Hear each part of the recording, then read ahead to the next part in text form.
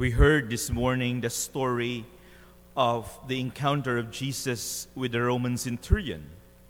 And just some preliminary observations of the story.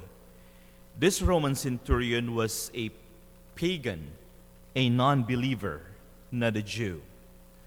But it is striking that his words to Jesus, "Lord, I am not worthy to have you enter under my roof. Only say the word and my servant will be healed." That phrase or that line entered our liturgy. We say that at every Mass. We make his words our own in one of the most important parts of the Mass, just before we partake in the Eucharist. It was pagan who first said those words.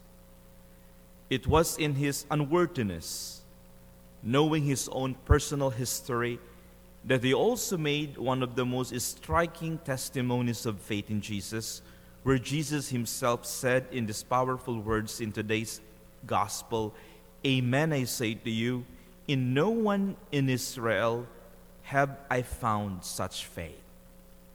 No one in Israel.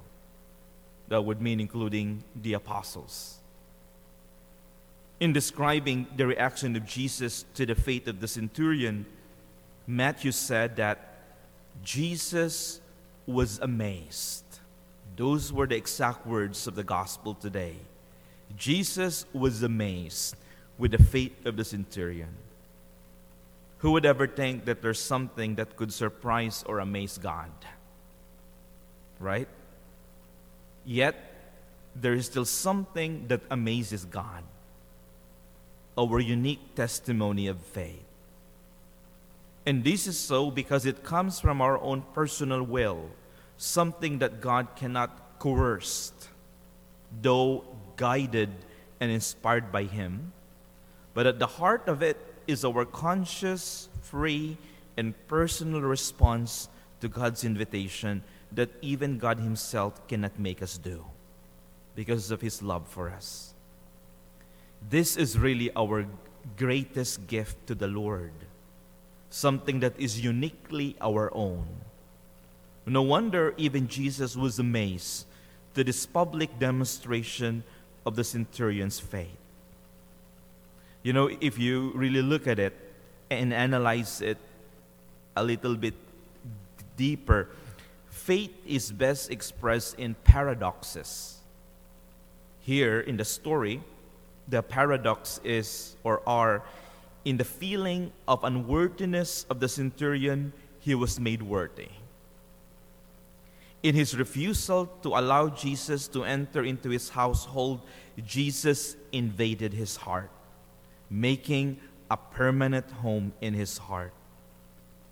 The centurion, who was used to making orders to his men, is now the one being sent for the biggest mission of his life. "You may go, as you have believed, let it be done for you." The centurion really got more than what he bargained for. He asked for the healing of his servant, and the servant was physically healed. But the centurion had his heart and soul healed as well.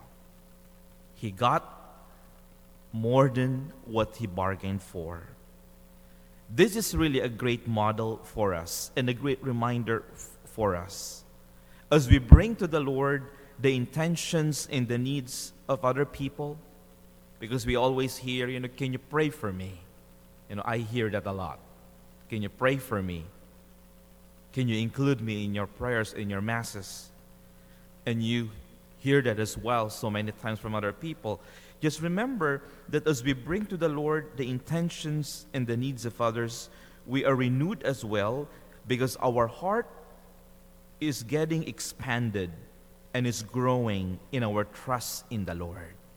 So renewal is happening as well, just like what happened to the centurion in today's gospel. "Lord, I am not worthy to have you enter my roof, to enter to have you enter under my roof. Only say the word, and my servant would be healed."